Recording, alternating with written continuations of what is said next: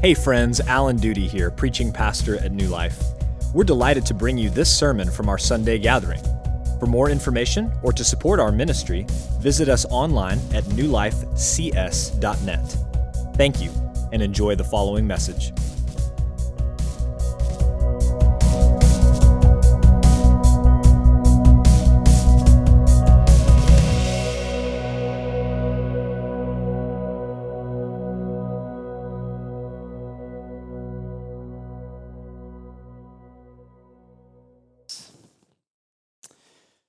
I wonder what characteristics stand out in your mind as you think about that person or those people.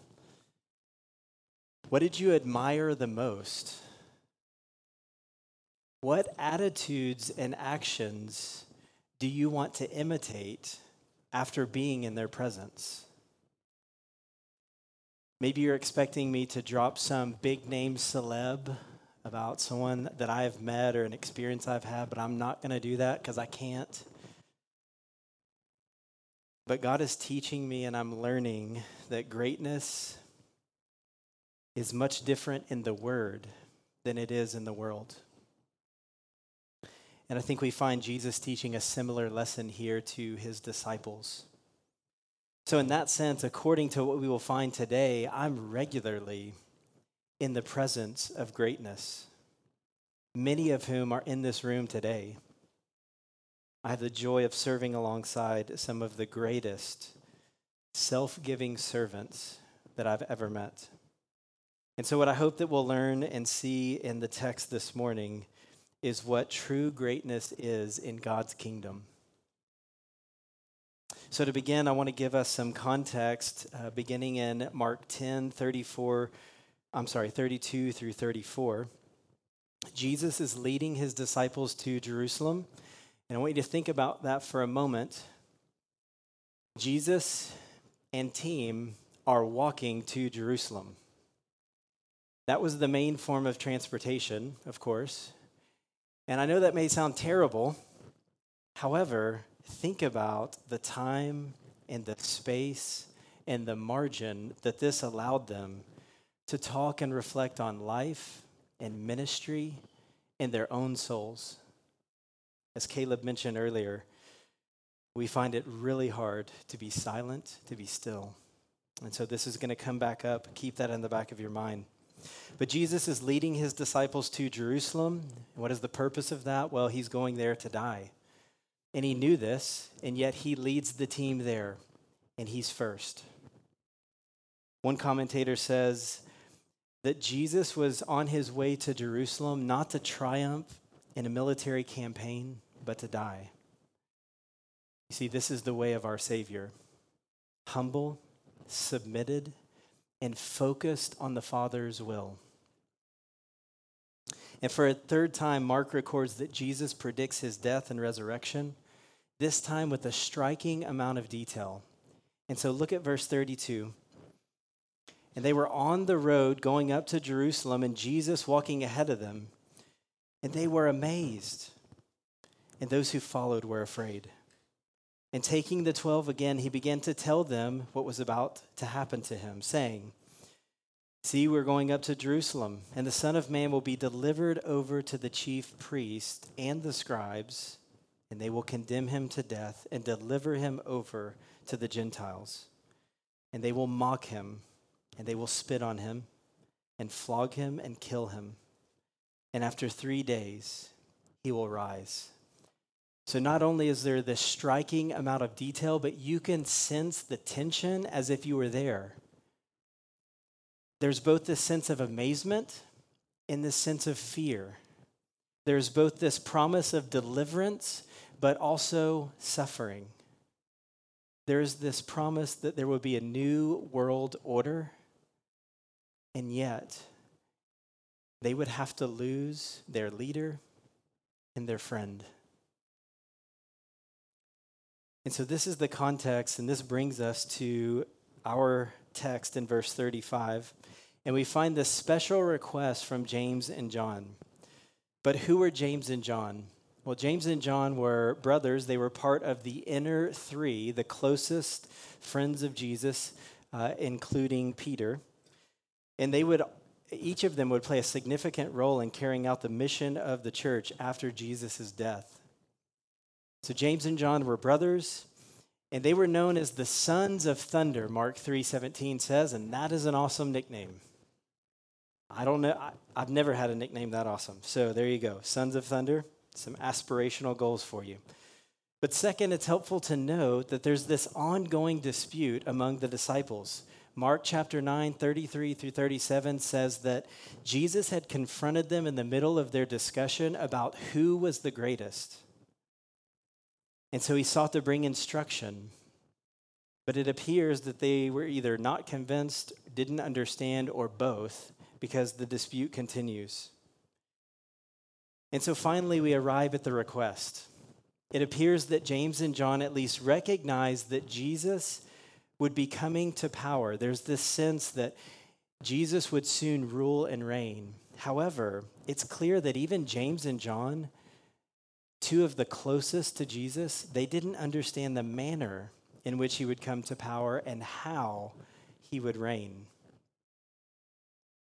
And so the request is that Jesus would grant them seats to his right and to his left when he came to power. That is, that he would bless them with seats of honor beside him as co-rulers. Now, this may not seem that absurd, because who wouldn't want a seat of honor next to their teacher, their friend, their king? But given the ongoing discussion about greatness, we saw in chapter 9 into chapter 10, and now here, Mark gives us insight into both their hearts and their motivation behind the request. Notice how they approach him in verse 35. Teacher, we want you to do for us whatever we ask of you. If you could just give me a blank check, that way I can do whatever I want with it. I think one commentator says it well. He says this: these two act like brazen fortune hunters when they ask Jesus to guarantee that one can sit on his right and the other on his left when he comes into his glory. They want to be crown princes sitting on co-thrones with Jesus. And I believe the rest of the passage is going to help us see that this is true. Look at Jesus' response in verse 38. His response is pretty clear. You don't understand what you're asking. And they lacked understanding on a number of different levels. First, they continue to misinterpret what it means for Jesus to be a Messiah and assume that when he comes to power, they would receive special privileges, special benefits. As a result, they misunderstand how Jesus would come to power, and so Jesus uses the cup and baptism to show their misunderstanding. So what is all this language about cup and baptism? Well, first of all, notice how Jesus asked the question. He asked the question in such a way that expects a negative answer. Look at verse 38. Are you able to drink the cup that I drink, or to be baptized with the baptism with which I am baptized? The cup was used in the Old Testament and in the New Testament to either symbolize God's blessing or God's wrath towards evil. Most of the time it's the latter, but the context helps to determine the meaning. And so here are a few examples for you on the screen if you're taking notes. Old Testament, you can see an example of blessing and wrath. New Testament, blessing and wrath. So here in Mark 10, in light of Jesus' impending death, the cup is in reference to God's wrath.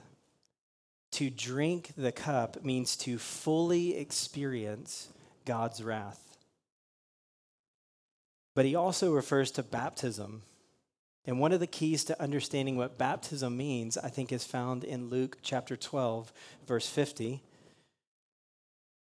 I have a baptism to be baptized with, and how great is my distress until it is accomplished. So, in this extended section of the coming kingdom, Jesus alludes to the fact that he must die in order to bring about salvation and peace to the world. And so, you really can't see it in the English, but Luke uses two different words here for baptism. The first word means suffering or death, and the second word means to immerse or to cover. That word is very similar. It is the same word that we use for the ordinance of baptism that you may be more familiar with. So what is he saying? Well, to help maybe paint a more clear picture, I think he's saying that just as the world was covered with water in the flood to bring about salvation through judgment, Jesus would once for all bring about salvation through his death. He would be consumed with, he would be washed over or totally immersed in death. And I take that from 1 Peter 3:20 and 21. So in this sense, Jesus is yet again showing that he would suffer, he would die, and he would bear the full wrath of God in order to bring about salvation to many. And he's making this connection between one's reward and place of honor in his kingdom and the degree of their earthly suffering. And this is why, friends, I think he expects a negative response. Because obviously his disciples cannot bear the weight, the burden of God's wrath, and no human can. No human can atone for sin. Finally, it's clear they misunderstand because they believe that Jesus would grant their request. Notice that Jesus confirms that they would indeed suffer and die. James was the first, and John was the last. But their seat, their place in God's kingdom was not his to grant. That was determined by God's sovereign choosing. And that's what he says in verse 40, for those whom it has been prepared. So time and again, Jesus has been clear that he only does that which with the Father wills. And he demonstrates this time and again through his life of submission to the Father. And so the tensions are at an all-time high. You can sense it in the passage. Even the disciples get angry and frustrated. You could feel the tension. One of the reasons they're angry and frustrated is, I think, because they didn't get there first. They didn't get to put their request in first at the top of the list to get special privileges. And again, I think we see that they're preoccupied first and foremost with themselves. And so Jesus, having had enough, he snaps. But his snapping is much different than ours, isn't it? I mean, look at it. It's amazing. Rather than responding in anger and frustration, Jesus responds with kindness and compassion. He stops the whole convoy and he takes time to teach. Sometimes the greatest teaching moments occur at the worst, most inopportune times, don't they? They're walking to Jerusalem. We don't have time to stop, guys. We got to go. But he stops. Maybe it's speculation, but I think that part of what made Jesus such an effective shepherd and leader is because he didn't suffer from a hurried spirit like many of us do. That in part has to do with the pace and rhythm of life that we talked about earlier. So here in verses 42 through 44, Jesus begins his lesson. And so here's the big idea so that you can see how the points align. This is the CDG version. This is not the Bible. He's saying, you guys are acting like self-centered pagans and you claim to worship God. And here's how he starts. He contrasts earthly and kingdom leaders and rulers. Because just like us, the disciples were tempted to take their cues for greatness and success from the world and leaders and the culture rather than from God. And it's important to remember the greater context of the Gospels. One of the critical aspects that the Gospel writers have been inspired to bring to light are the characteristics of kingdom citizens. In other words, if you are a follower of God, this is what your life looks like. These are marks of your life as a follower of God. We see even Jesus in the Sermon on the Mount bringing these characteristics to light. And so Jesus uses their current cultural context to teach an important kingdom truth, to show them what makes one great. So he begins with earthly rulers. That term, rulers of the Gentiles, that means pagan rulers or worldly rulers. And he's using earthly rulers to contrast with godly rulers or leaders. And so how do they lead and how do they rule? Well, he says two things. Worldly leaders lord it over them. This phrase means to master or to gain dominion over. Secondly, they exercise authority over them. And similarly, this means to domineer over. And when you contrast this with Jesus' example himself and this text, in texts like 1 Peter chapter 5, 2 and 3, which we heard last week, they are in stark contrast to one another. Look briefly at 1 Peter 5, 2 and 3. Shepherd the flock of God. Peter is addressing elders and pastors. Shepherd the flock of God that is among you, exercising oversight. Here it is. Not under compulsion, but willingly, as God would have you. Not for shameful gain, but eagerly. Not domineering over those in your charge, but being examples to the flock. So in the most basic sense, Jesus is saying, those who are of God's kingdom, they live and they lead in a way that's opposite of the world. So what does that mean? And what does it look like?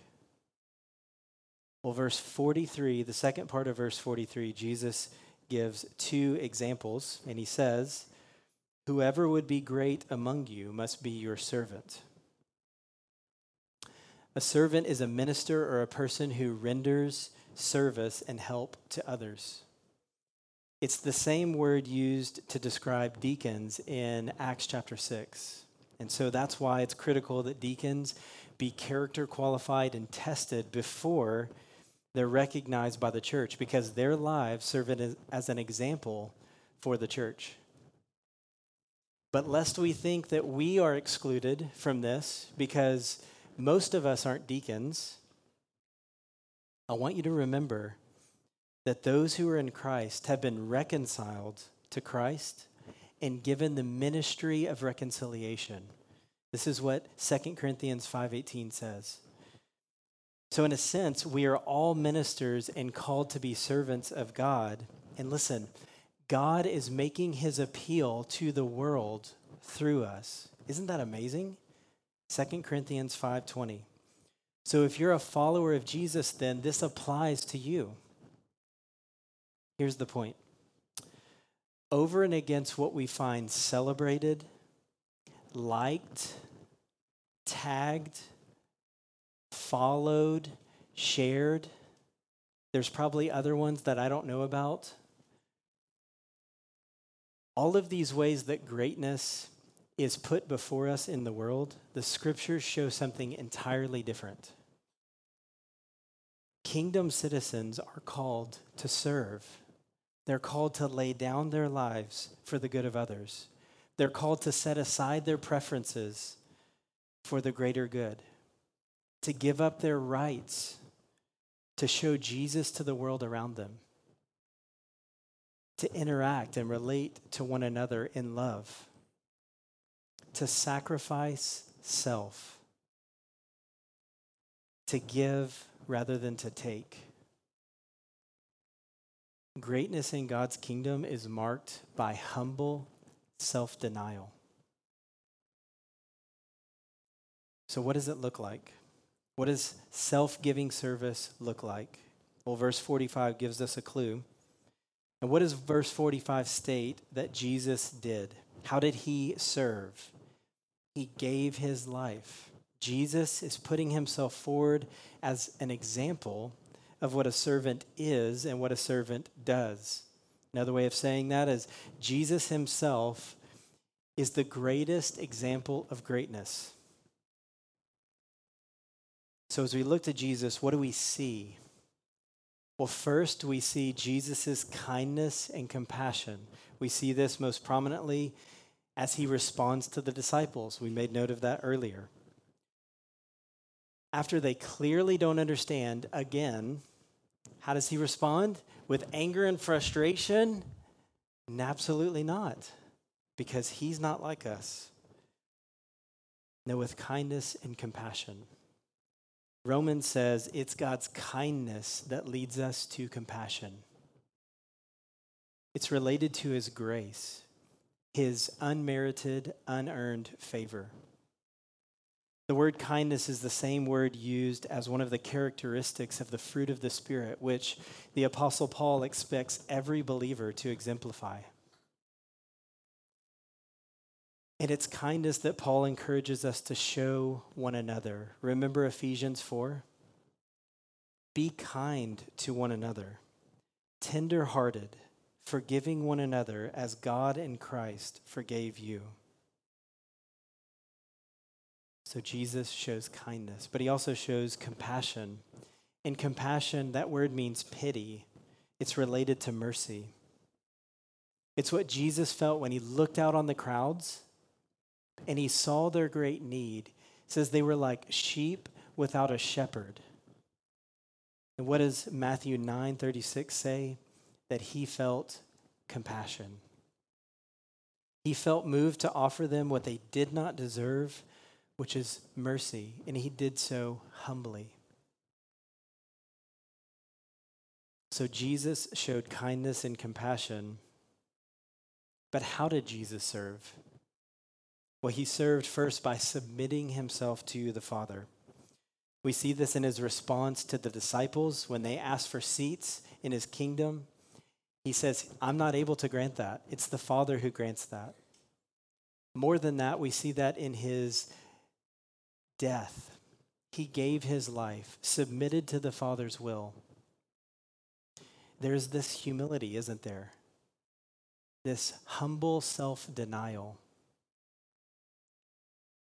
This confident trust in all that the Father had for him.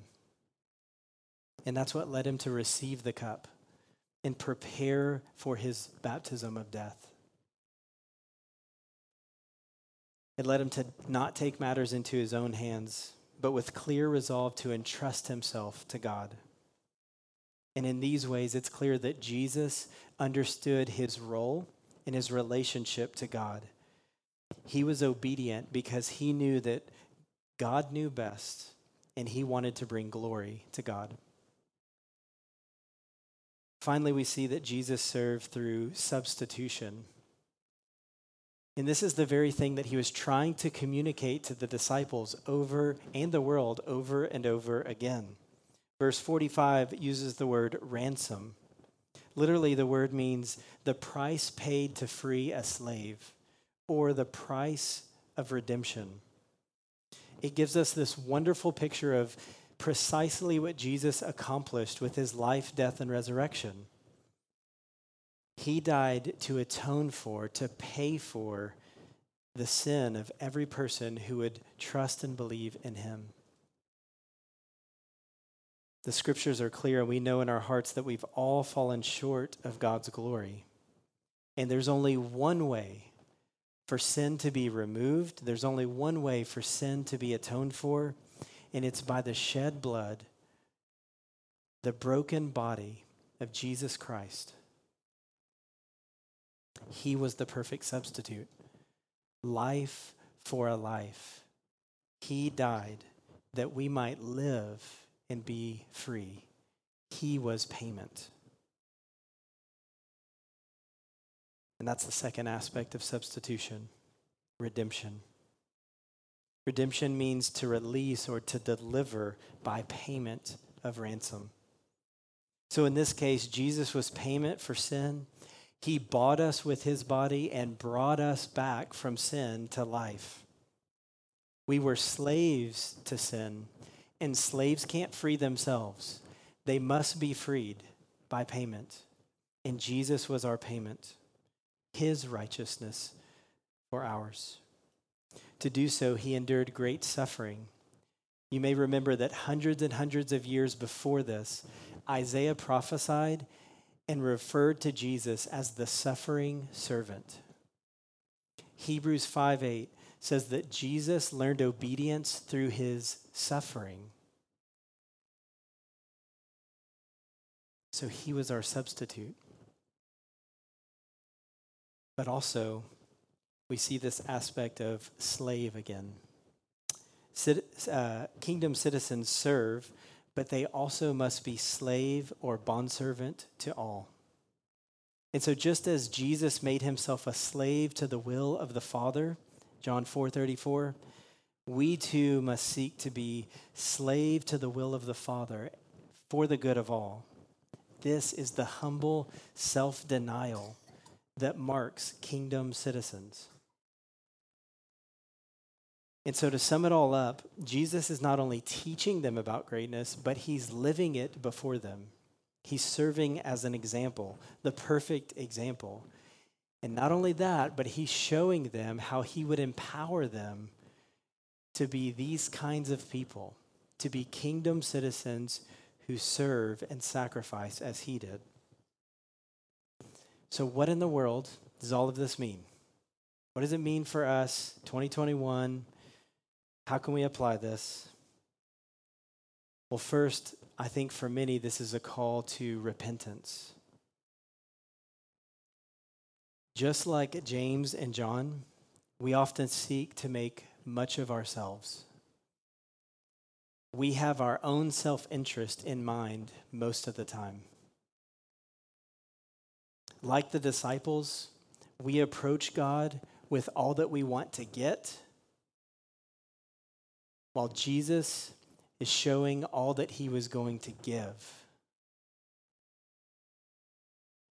We show by our actions in part that we think discipleship to Jesus is about rank, is about privilege, is about status. We too delight in power, in glorious achievement, in personal ambition, in the hustle, in being known as a go-getter, dreaming of success. We want to be great. But my friends, we fixate and we live by the world's measure of greatness. Fortune, fame, likes, friends, influence on social media. We compete with one another for first place, and in so doing, we fail to love one another as neighbors. We want the cross without suffering.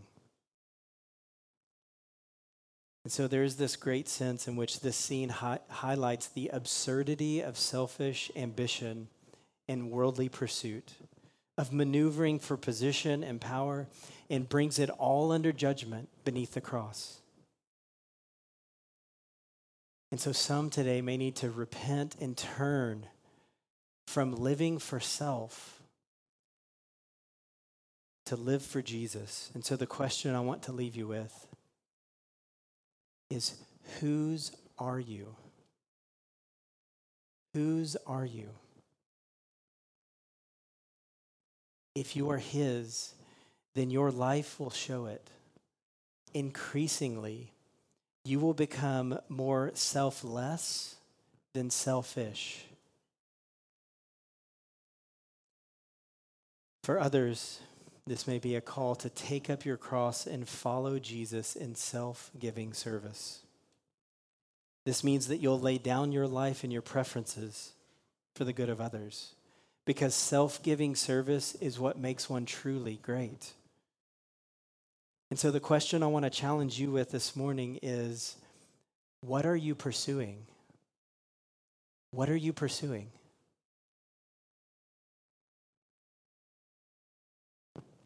Here's the good news. No matter where you find yourself, Jesus has gone before us.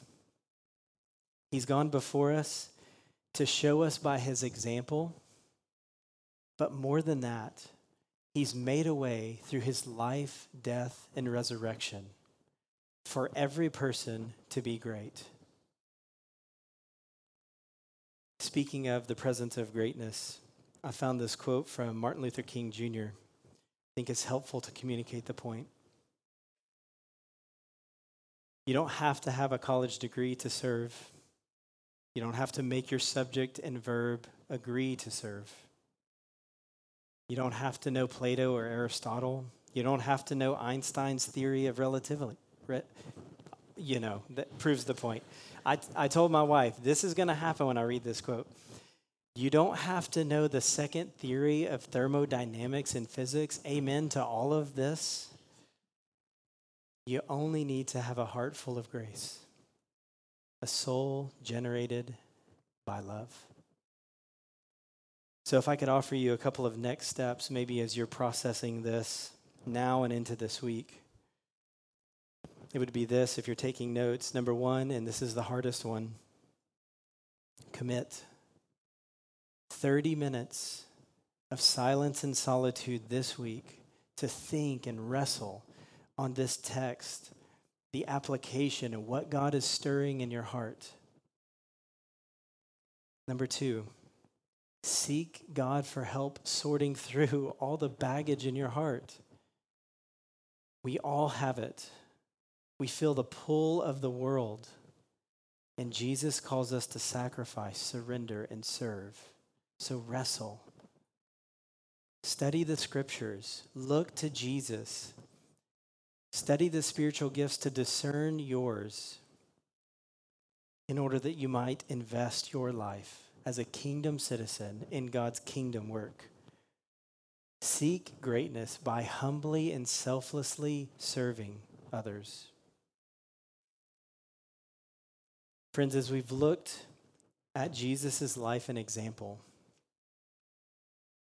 I want to leave you with one final question.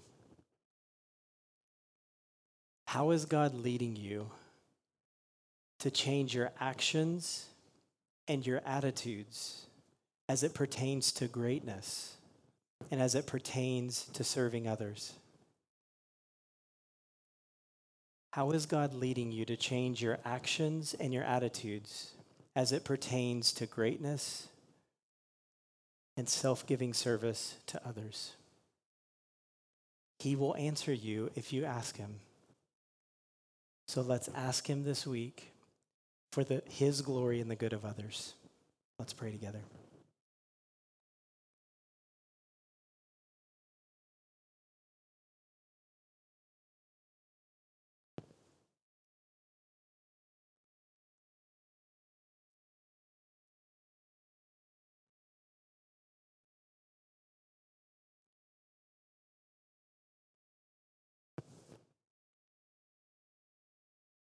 God, we don't like the silence because our minds flood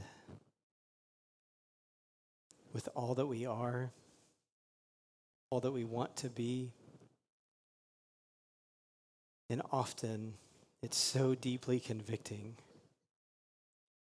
because it doesn't line up with who you say we are or should be. God, we need your help. We thank you for Jesus and his example, but more than that, we need your power, supernatural power, to live humbly, to deny self, to sacrificially serve for your kingdom and for the good of others. We pray and ask, God, that you would do this work in us because we know we've already tried. Greatness is only possible through Jesus Christ. So we pray and ask you to do that work in us. In his wonderful name, amen. Thank you for listening to the sermon audio from New Life Baptist Church in College Station, Texas. For more information or to support our ministry, visit us online at newlifecs.net.